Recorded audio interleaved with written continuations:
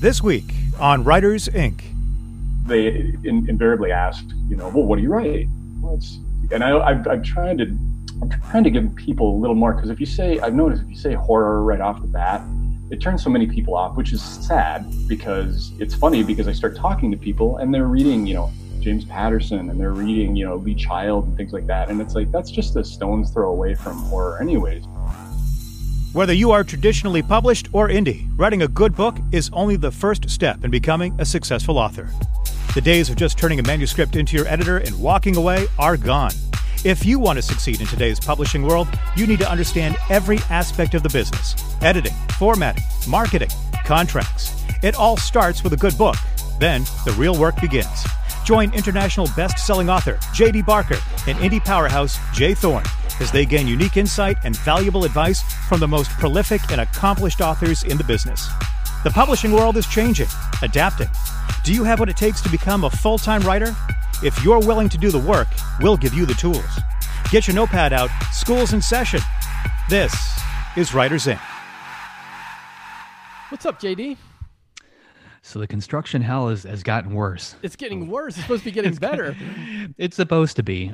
So the steps that we found, I mentioned that like part of my front yard is town property. So I got a letter yesterday from the town basically saying that I've got to restore town property back to the way it was before we unearth these steps. So I passed that on to my attorney, and I'm going to pretend I didn't see it and try not to think about it. But it essentially means that I'm in for a little bit of a battle with my new neighbors. Oh, great. Yeah. So looking forward to that. What's going on with you? I'm knee deep in the draft turn-in screenplay. So that's been exciting, and just been working on that almost nonstop. So hopefully that'll be ready for the next stage pretty soon. Cool. I saw some neat things in the news this week. I don't know if you caught this, but Audible's rolling out something called Audible Plus. Yes. Yeah, so it's basically an all-you-can-eat audiobook service. So I'm curious to see how that's going to go. I'm also curious to see what they're actually going to include in that catalog, because I don't know if you've gotten any emails from them, but I've got one from each book that I have in ACX or in Audible, basically telling me that this thing exists, but they haven't actually said we're going to include this title or we're not going to include this title. I haven't seen anything that basically says that. So I'm curious if they're going to give us as the creators the option to put stuff in there, or if they're going to hand pick, or how that's all going to work. I haven't seen anything for that yet.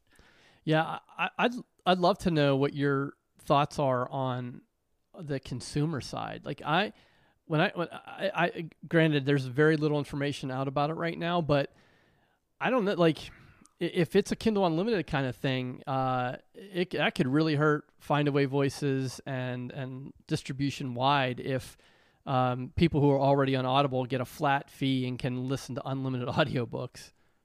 Yeah, and honestly, that's probably their intent, right? They probably want to shut these guys down before they get a chance to get a foothold out there. Whether or not this will do it, who knows? I mean, I checked out Scribd or Scribed. One of these days I need to figure out how you pronounce that. My wife has been using it for a while now because it's a similar deal. I think she pays $10 a month and she can listen to whatever audiobook she wants. And the catalog, it's one of those things where it's got like maybe 60% of what I would actually want to listen to. Yeah. It doesn't have everything. It's like, you've got Netflix, you've got HBO, you've got all these movie services at home, but the one movie you want to watch isn't on any of them. So you have to go out there and buy it. So I'm not sure how that's going to work. What I'm hoping they do, and I haven't seen any pricing yet really for this, I'm hoping that they give, people that are paying on the credit system, for let's say $3, you get access to the unlimited catalog or something like that on top of what you're already paying. Like I would pay for that. But I don't know if that's how they're going to work it, or if it's just going to be a flat fee for, all you can eat, like I was saying, and then it's just, select books, and, who knows how that's all going to play out. I think the catalyst for this is Spotify. I think with Spotify making a big play for the audio market and eventually having books and having a subscription model, a flat rate subscription model, I think this is Amazon with a preemptive strike. Yeah, and I really hope from a creator standpoint, it doesn't do what it did to the music industry, to the rest of us, where, we're like, now we're getting a $20 fee, that gets chopped down to like $2 or something smaller, like, and I can see that, like that may be where this is all heading. It's really hard to see. Yep.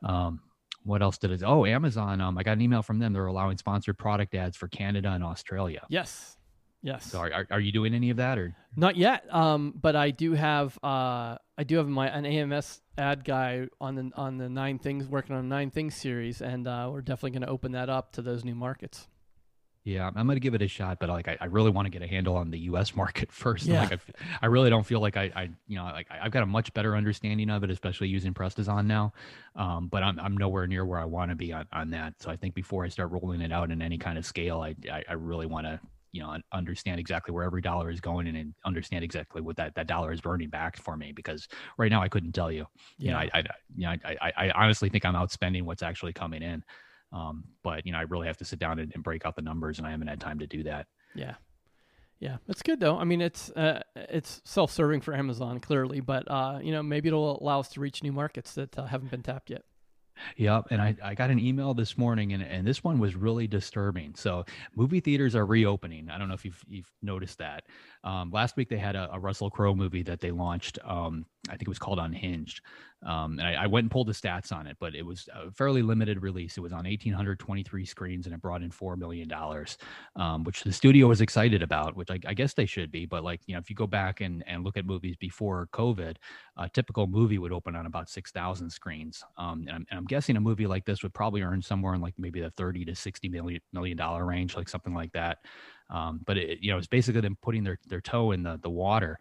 But the real big release, the one that they seem to be hanging everything on, is this weekend. Have you heard what it is? No. It's Bill and Ted.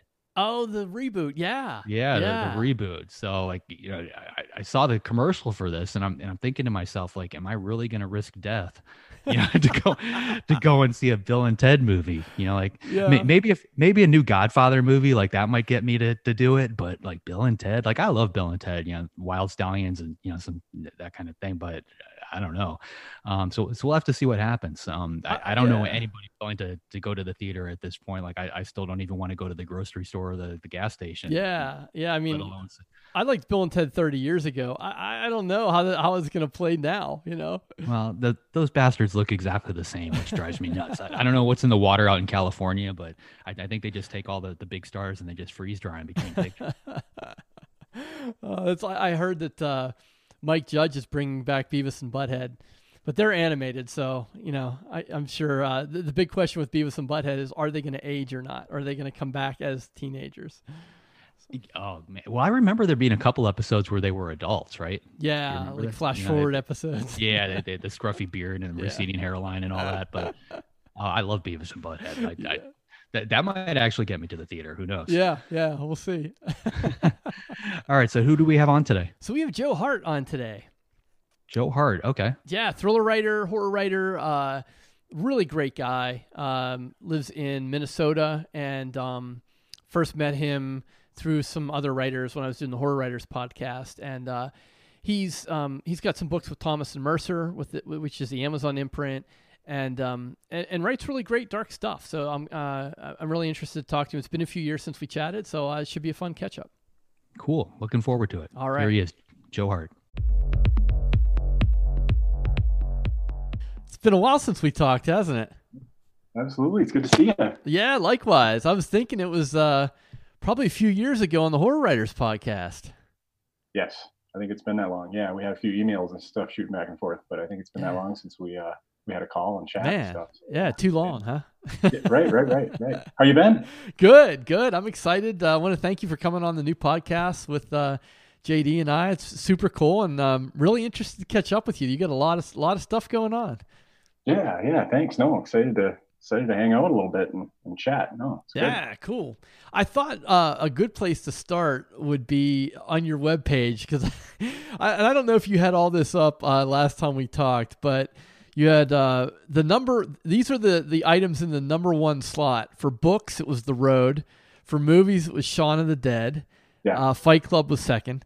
For TV, it was The Walking Dead, and for music, it was Metallica.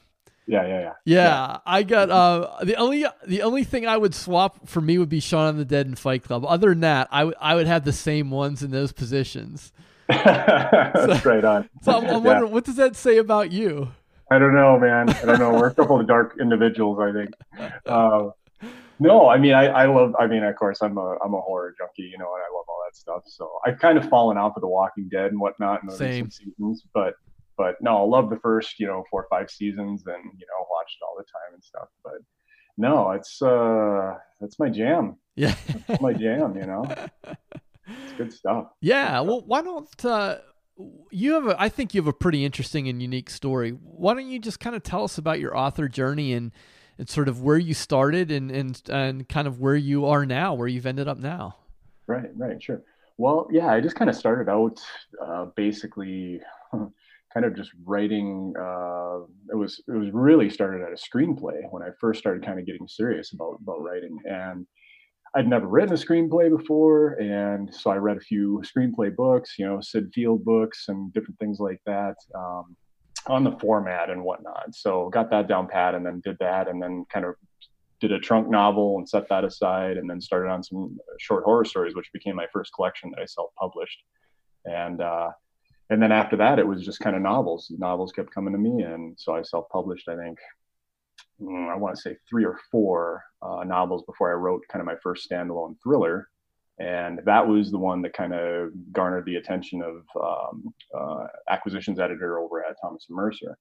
And she contacted me and said, hey, I think, T&M would be a great home for you and for your work and whatnot. And yeah, we just kind of hit it off, and I've been publishing on and off with them ever since for the last, I want to say, let's see, gosh, it's got to be 4 or 5 years now I've been with them and whatnot. So career, kind of started in like 2011, and that's kind of where I ended up now. So now I got a couple books now that are done, and they're just kind of floating, and we're going to see where they land and kind of where they're going to find a home and whatnot. So that's kind of bring it, up to current date and stuff. So I've been really fortunate. It's been a wild ride and lots of fun, and always working on something new. And yeah, just been good. Where did the love of horror come from?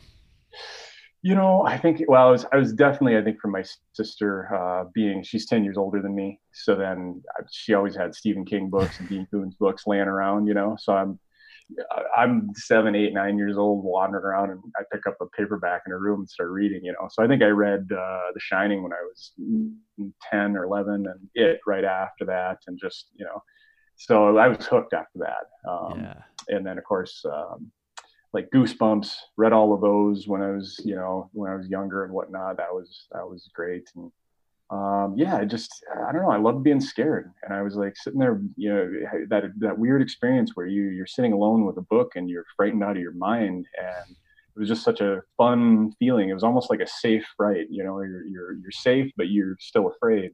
And I thought, what if I could do this? What if I could create the same feeling in someone else? And I was kind of an addictive type thing. So yeah.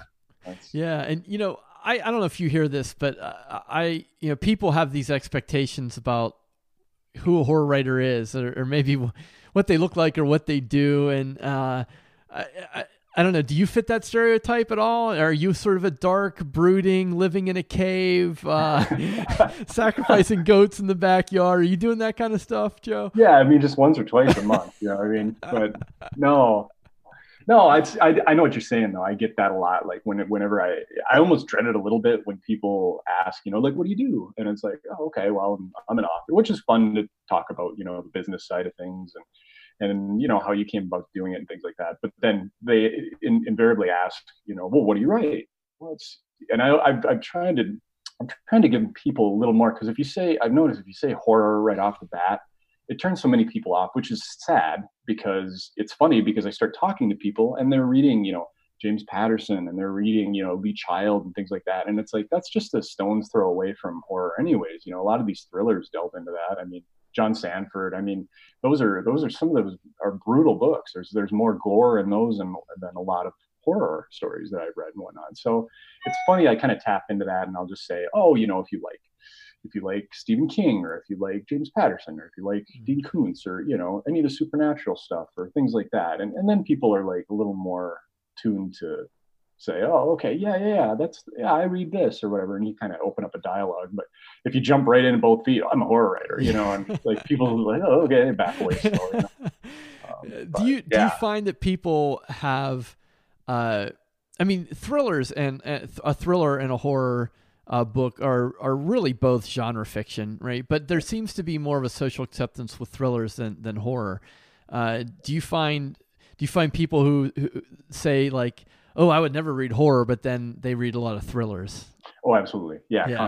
constantly. Yeah, it's. I think you're right. I think it's that socially acceptable thing to read because it's such a big genre. It's such a popular genre, that and there's so many TV shows and movies and everything. It's, thrillers are just such a big, piece of the pie as far as genre fiction. And yeah, I think it's a little more socially acceptable. Although I've seen a lot of people talk about kind of more of like a renaissance in horror in the last 5-8 years. You're having a lot of these more, and I hate to say it because even some of the people invested in them and stuff are calling it like what did somebody call it the other day? Elevated horror, which I always think it's kind of like it's horror, just horror. It's horror, So I mean things like The Witch and Mm-hmm. Midsummer and some of things like that, Hereditary, and whatnot. So I mean those seem to be very popular, whereas people, I think they try to skew the genre a little bit and then say, well, it's okay now because people are watching this and it's popular and things like that. But yeah, thriller is such a huge, just popular part of the genre. So yeah. I wonder if there's some nostalgia in there too. I mean, with Stranger Things and American Horror Story 1984, there seems to be a, coming back to the good old days of the slasher films, your Freddy Kruegers and Jason and people kind of, I don't know, that it doesn't seem to be put into the same category as something like, the Chainsaw Massacre or Saw or something like that. It's a different kind of horror, it seems. Yep. If they can sugarcoat it a little bit, I mean, Stranger Things has done a ton, I think, for the genre, and brought so many people into the fold and opened it up for so many people that wouldn't normally have picked up a book that had some of that description, that we'd veer away from normally. So, I mean, I think it's cool. I love Stranger Things, and I know a lot of people kind of, thumb their nose at it a little bit from the horror community and whatnot, just because it's, like you said, it's so steeped in nostalgia and whatnot that it gets at times silly and whatever. But it's meant to be silly and fun, I think, and it's meant to kind of throw back to those days where, the scares were a little more innocent and a little, but it has its moments too. It has its creepy moments. So I think it's done a lot for the genre. Yeah, me too. So take us back to 2011. What were you doing at the time? What were you seeing happening in the industry, and sort of what got you to the point where you were thinking like, hey, I think I can try this self-publishing thing? Right. It's like, I've always been interested in writing, but when I started really in college, when I kind of started narrowing my ideas about what I could do when I graduated, and I'd majored in everything. I took as many English classes as I could, literature and English classes and creative writing classes. And I went to my guidance counselor the one day and I said, what am I going to be able to do with an English degree? And he's like, well, you can teach English. And I was like, I don't want to do that.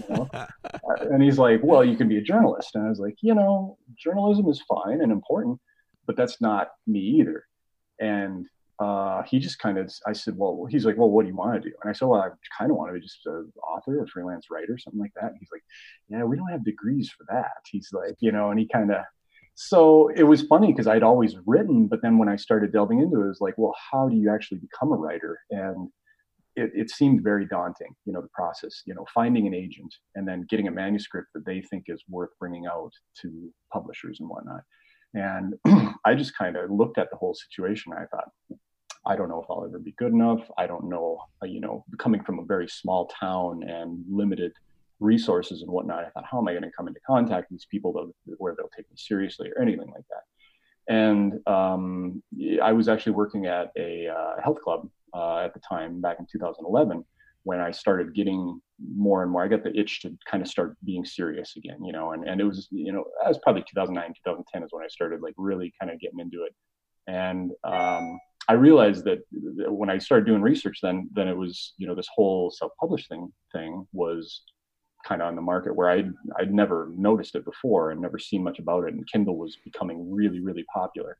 And, I jumped on Jay Conrad's blog and I was reading about, up in all his, little insights and different things that he'd gone through and whatnot. And yeah, so I was talking to my wife and I said, I think this might be a viable option, if not now, very soon in the future, because I'm looking at people that are talking about being full time off of self publishing and whatnot. And I thought, well, geez, if this has kind of taken a couple of those gatekeepers out of the way that would have prevented me from actually getting somebody to read what I was writing, it might have been an option. So that's what kind of spurred me into kind of develop everything and getting all my short stories together and getting cover and getting a copy editor and all this stuff. And yeah, it just took off from there. So it was my own little private renaissance thing for writing, and I thought it was so far out of my reach that I'd never be able to do it. And then it just kept getting better and better from there. The more I did it. So yeah. At what point did you know that you could do this? What was the tipping point for you? I think when I started looking at how my sales were going in general, to kind of touch on the business side a little bit, I had to be kind of pragmatic about it, family and, mortgage and all these other things, would have been much easier if I was just like a single starving artist living in, my car or whatever, because you answer only yourself, but you have these responsibilities and you got the day job. And, I wasn't getting paid a whole lot, at my day job and whatnot. I was working a lot of hours. I was working between 50 and 60 hours a week.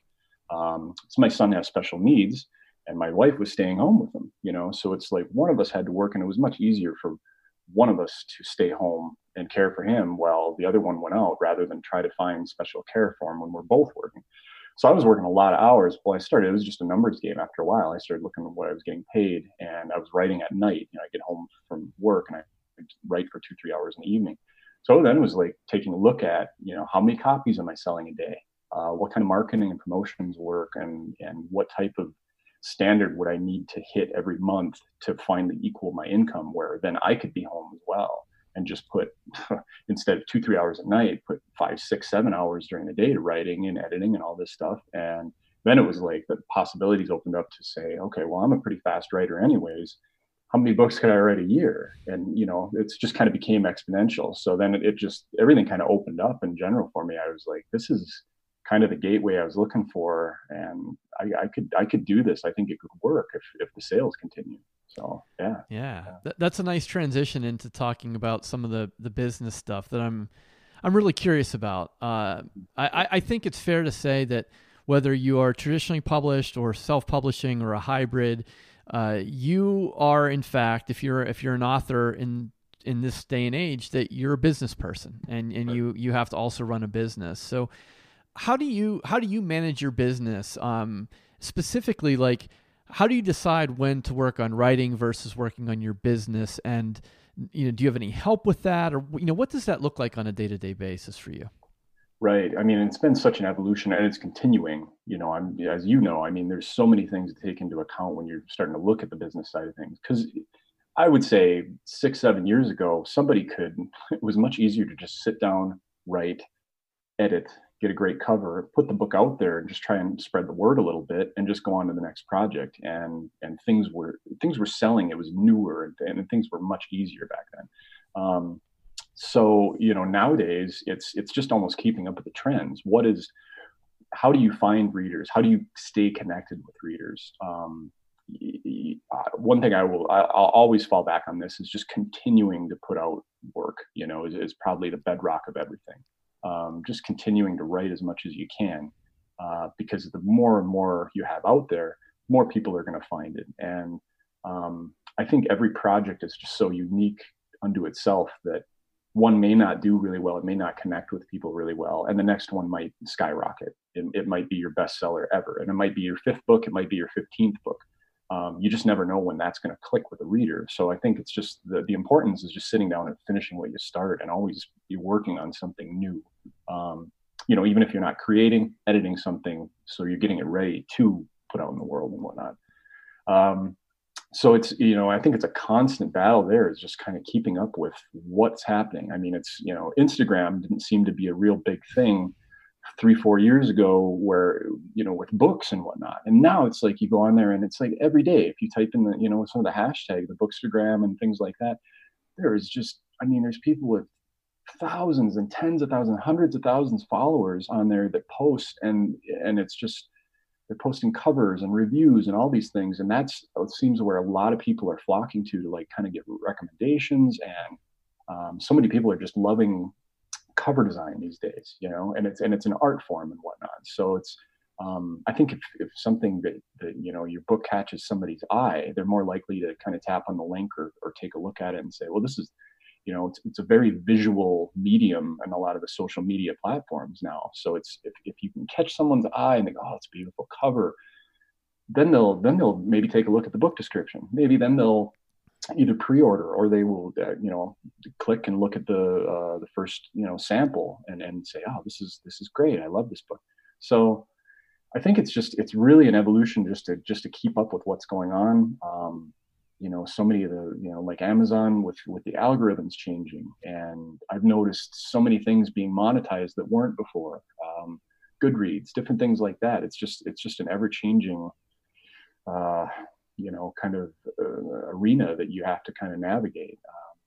So, you know, I mean, you're like, you know, you being a provider of insight into industry and all the people that kind of share their knowledge and whatnot is just so vital, especially to people starting out, because I think it's just, you can get lost in a sea of information too. And so I try to always, you know, put the work first, and then definitely every day dedicate a little time to just kind of thinking about, okay, how am I going to market this next thing? What has somebody else done that I've really thought was a cool tactic as far as marketing? You know, kind of find new ideas that way and whatnot too. And sometimes it can be kind of limiting. You feel a little helpless because you know, I've tried this before and it didn't work, or I feel like, you know, the things that I have been doing that worked before aren't working well anymore. But I think it's just always just kind of looking out for the new thing and seeing what catches your own eye and what works, you know, because I'm a reader first before I was ever a writer. And if something catches my eye or I realize somebody's doing something cool, that's kind of what I latch onto and try to see if I can kind of adopt it a little bit myself. So, yeah. Yeah. That there's a lot of talk right now that we're in a pay to play era, and that if you're not willing to spend money on advertising, you almost have no chance. What's your reaction to that? Do you agree with that? To a point. You know, I see so many people that do really well that I know just first and second hand that are spending a lot of money in advertising. And I think there is something to be said there for, say, you do the work, you you write a great book, you have a wonderful cover, you got a great description, everything's going for your book already. And then you have some cash sitting around to really try and get that book off the ground. It's probably going to do okay. You know, will it break even? Will it get ahead? Probably, maybe. It's never a given, but I would say if you've checked all the boxes that make a great book anyways, then, you know, having that marketing and that big push and continuing to push that, I think it's going to help. And but on the same kind of the other side of the coin, I think if you do all those things and do a little more grassroots things that don't cost as much money and really try and get the word out through your different free social media sites, handing out some copies, you know, really talking to people on different sites about what they're reading now and getting, you know, kind of getting more on the ground with readers, that can be really successful too. You know, I've done it before. I just got done doing a thing on Twitter for my new collection coming out. Before I'd say, okay, I'm going to give away an ARC. Everybody that retweets this, you know, get your name in the drawing. You know, I'd have a handful, half a dozen, you know, but this one was really, I mean, I had like almost 40 people retweet it and hundreds and thousands of people that seen it and seen the cover and everything like that. That was surprising and really fun to see people grab onto that. So there's still things you can do without spending a lot of money, but it always helps. And it's tough because I've had authors email me and ask, you know, about advertising and marketing and what, you know, how much do you spend or what do you try to spend? And it's like, oh, it's just so hard to say, you know, if it was a guarantee, if you say I'm going to spend $1,000 today to make 2,000 this month, sure.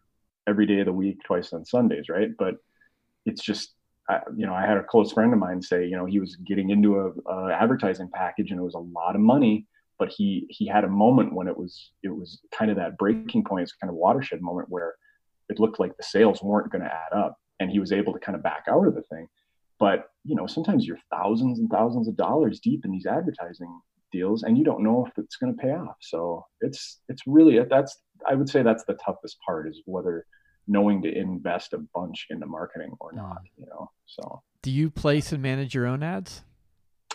Yeah, if I do ads, then I'll do my own stuff. Write my own little blurb and stuff to try and pull people in.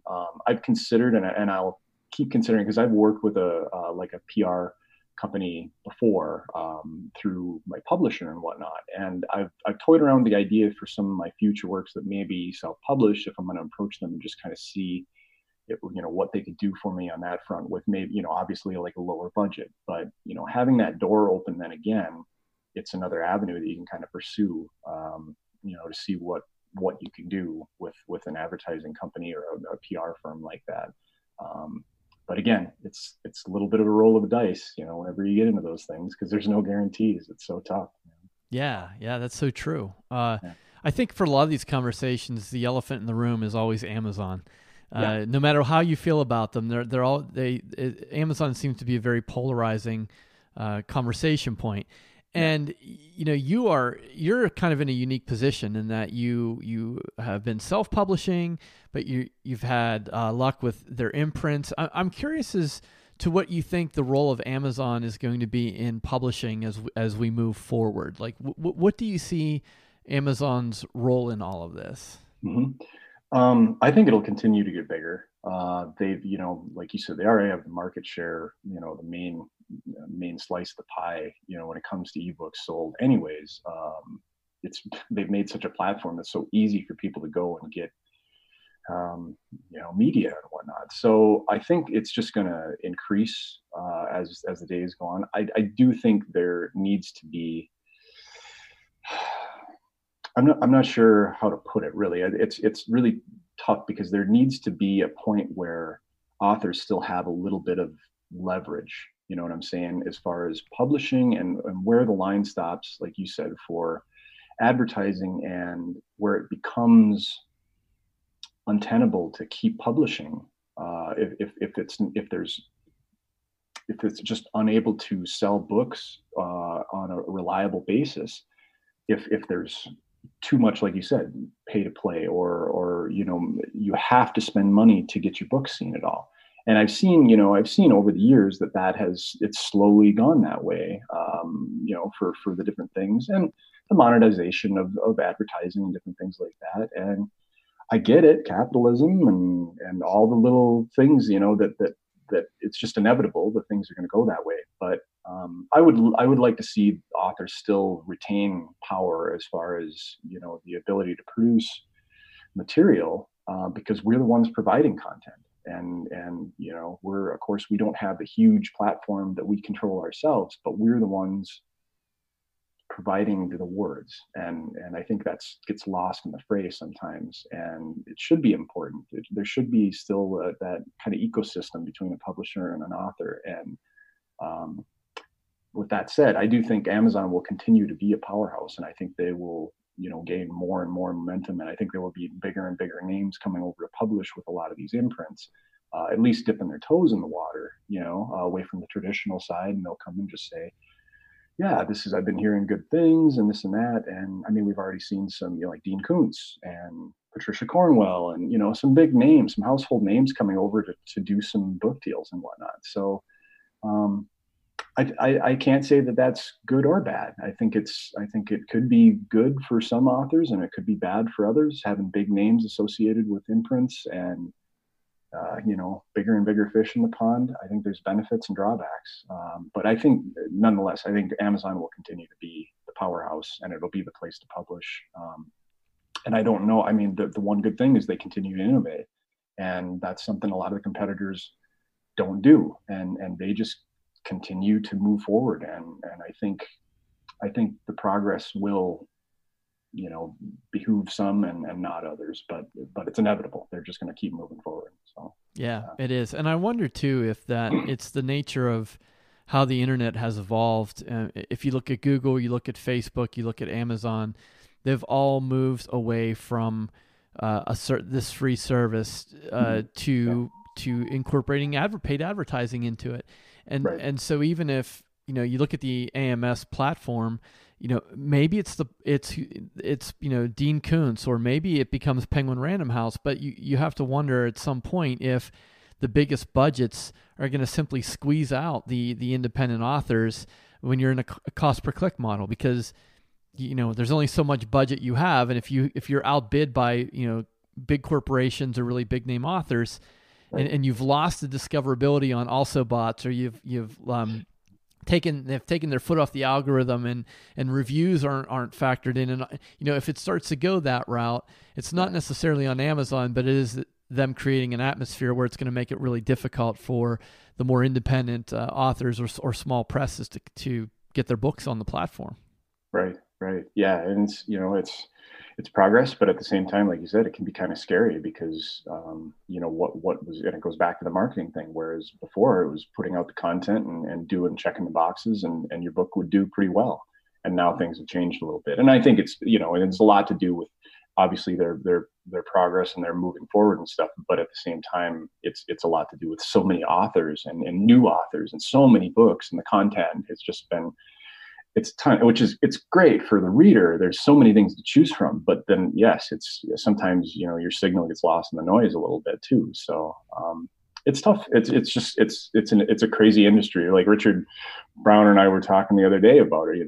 It's such a wild industry. It's such a different industry than so many other jobs and whatnot. It's just crazy. So, it is, and that's a great way to come full circle on this. And the last question I want to ask you today is, given everything we've talked about and the volatility and the unpredictable nature of this industry, what is your personal approach to the business of writing? And you can answer that however you want.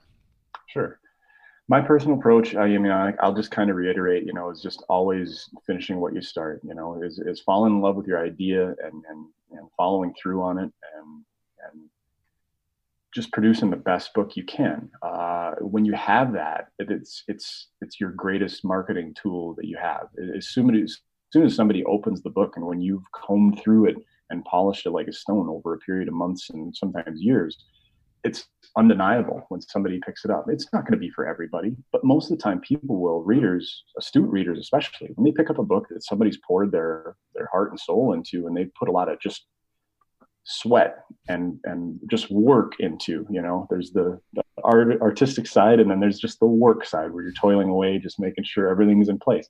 When they see that, I think it's just really undeniable when they see the product of themselves. And they still, word of mouth, I think, is the greatest marketing tool. So when you write a great book and people talk about it, I've had people, hit me up on Facebook and Twitter and things like that. And that's half the time they'll say, well, my friend told me about this, or, so-and-so, introduced me to your work and I just fell in love with it.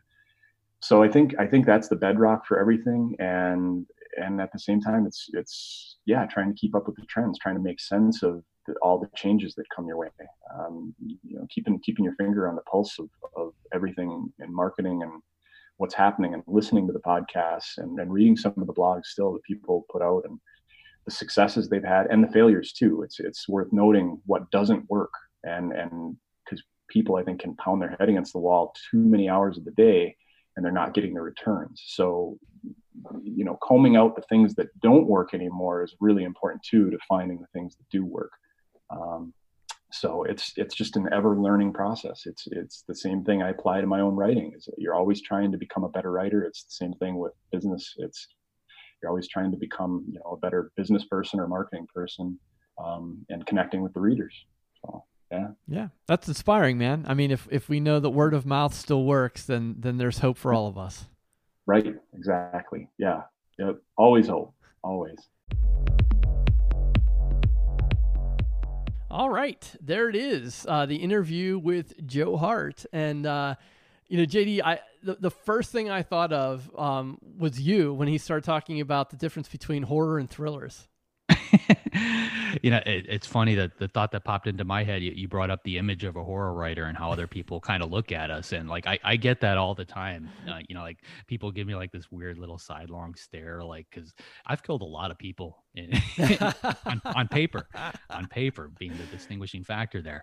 But everybody, as a reader, I think they assume that, like whatever you put down on paper, like that's the kind of person you really are. Like, they see those characters as a reflection of the author. And for me anyway, that's not necessarily true. I'm sure there are authors out there that are, do write a little bit more biographical when it comes to this kind of thing. But I think for the most of us, we're just making this stuff up. And, but yeah, people do look at you a little weird. And there is a strange distinction between, like he had brought up, horror and thriller.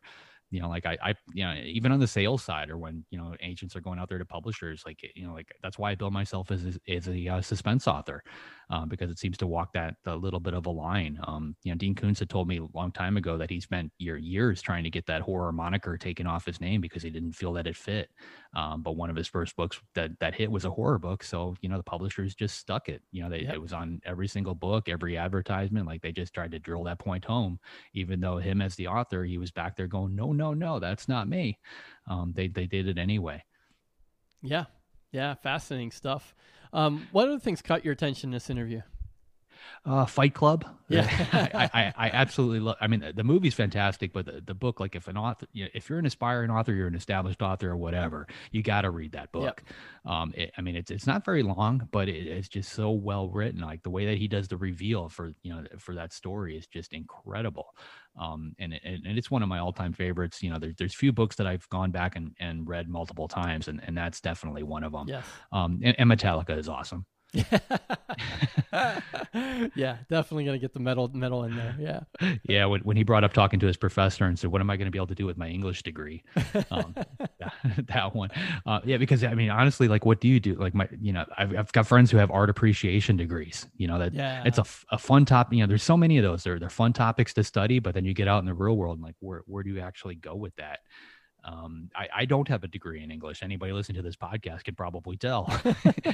My degrees are in, I've got one in information technology, another one in business, and I got halfway through a psychology degree before I, realized how much student loan debt I was racking up. And, and now I get paid to make shit up. And like everything I've learned about writing has come from reading. Yeah. And, like I've absorbed structure, I've absorbed pacing, like, all that stuff. It's all come from just reading good books. I mean, when a book hits the bestseller list, I tend to pick it up and I read it, and then I go back and I dissect it. I try to figure out, why is this book on the bestseller list?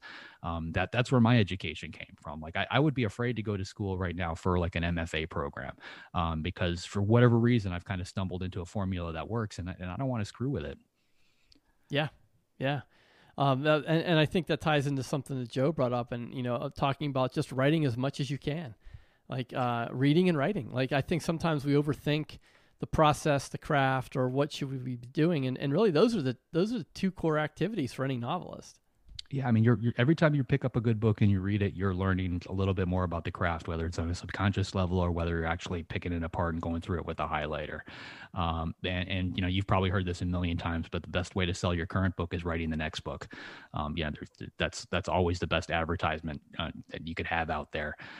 He had brought up the pay to play thing too, and that's another one. Like I do believe that that's where we're heading. I don't think we're going to have a choice. If you're going to want to get noticed in this environment, especially a couple of years from now, I think you're going to have to be willing to pay to play. But at the same time, the only advertisement that really works well is word of mouth. That's always outshined every other, whether it's television ads or print ads or pay to play, all that kind of stuff. Like word of mouth is what has always turned a widget into a best-selling widget. Yeah. So just something to keep in mind, like as you're going through and you're editing your own book, like it's got to be that 5-star read. If people aren't closing the cover on that last page and reaching out to 4 or 5 of their friends going, holy crap, you need to read this. You got to go back. You got to look at it again, because you need that book to do that in order to sustain yourself. Something else that just kind of came up, I was just while I was listening to him, is where exactly is the industry itself going? We ask everybody that question, and Simon & Schuster right now is for sale. I just heard, they have been for a little while now. I just heard that another Barnes & Noble closed, this one near my father-in-law's house. He was talking to my wife the other day, and it's in Coral Springs, Florida, but they shuttered it. And I'm sure there's a lot of Barnes & Nobles that are closing around the country. I know they're remodeling a lot of the other ones, but it got me thinking, like, what would happen if Barnes & Noble were to buy Simon & Schuster? Then I looked at the market caps and realized that couldn't happen because Barnes & Noble is worth about $570 million and Simon & Schuster is worth $1.5 billion. But like you could reverse that formula. What happens if Simon & Schuster decides to buy Barnes & Noble? Because I think something like that, like another outside the box kind of business deal is going to have to happen in order to give Amazon the competition that they're going to need down the road. And I think Barnes & Noble somehow figures into that. With them being owned by a hedge fund right now, I think that's huge because the people behind that hedge fund are open to doing something different. They're not coming out of the book world. They're coming out of the business world. How do we take this business and turn it into, a much larger business? So something like that I could see happening. Whether or not the government would let it happen is another story because it may be considered an antitrust thing. But who knows? So that's kind of where my head's at, because I do see Barnes & Noble reopening, again, when this is all over, but I wouldn't be surprised if the number of stores gets cut in half. And I think they were at 600 and change before all this happened. So, maybe they reopen with 350, 400 stores, something like that. But who knows? What did you take out of the conversation? Yeah, I really like talking to Joe because he just feels like an average, like down to earth guy. There's nothing pretentious about him or anything. He's just a really great guy. And I loved how he talked about, transitioning from the day job and how he had to do that and, getting up early and doing it with kids. And it's just really relatable. And I think Joe can be a great inspiration for folks who might be writing in the evenings or on weekends and have aspirations of doing it full time at some point. Yeah, well, he's got one of those stories that, we've heard a bunch of times, but because it works, you've got the person who's willing to put in the extra time to work. He said 50, 60 hours a week. That's what he was working before. He found time to write, away from that, ended up getting that first book done, got the second book done, started advertising, started generating some income, and, eventually was able to turn that into a full-time writing gig. This is a formula that we've heard, repeated from a number of different guests on here. And I probably heard it 1,000 times from people I've talked to over the years. So it's not magic, it's something, anybody with a lot of, with drive behind them can accomplish it. Yeah. But it's good to hear somebody else out there doing it. Yeah. Yeah. So true. So I hope you guys really enjoyed that conversation with Joe. Like I said, great guy. Check him out. Really valuable stuff. All right. So next week we've got Adam Croft, right? Yeah. Adam had a big hit on his hands with and we'll tease you guys a little bit. He had a killer tagline for his book and really kind of made the podcast rounds a few years ago because it just sold like wildfire. And he's a great writer, but the hook is something you won't ever forget. So you're gonna have to tune in next week to find out what it is. But Adam Croft is up next week. All right. Looking forward to it. Yeah. So to our listeners, we appreciate your support, and if you like what you're hearing, please tell a friend or consider leaving us a review on iTunes. Until next time, have a great week of writing. Thanks for listening to this episode of Writers, Inc. Access the show notes and leave a comment at writersincpodcast.com.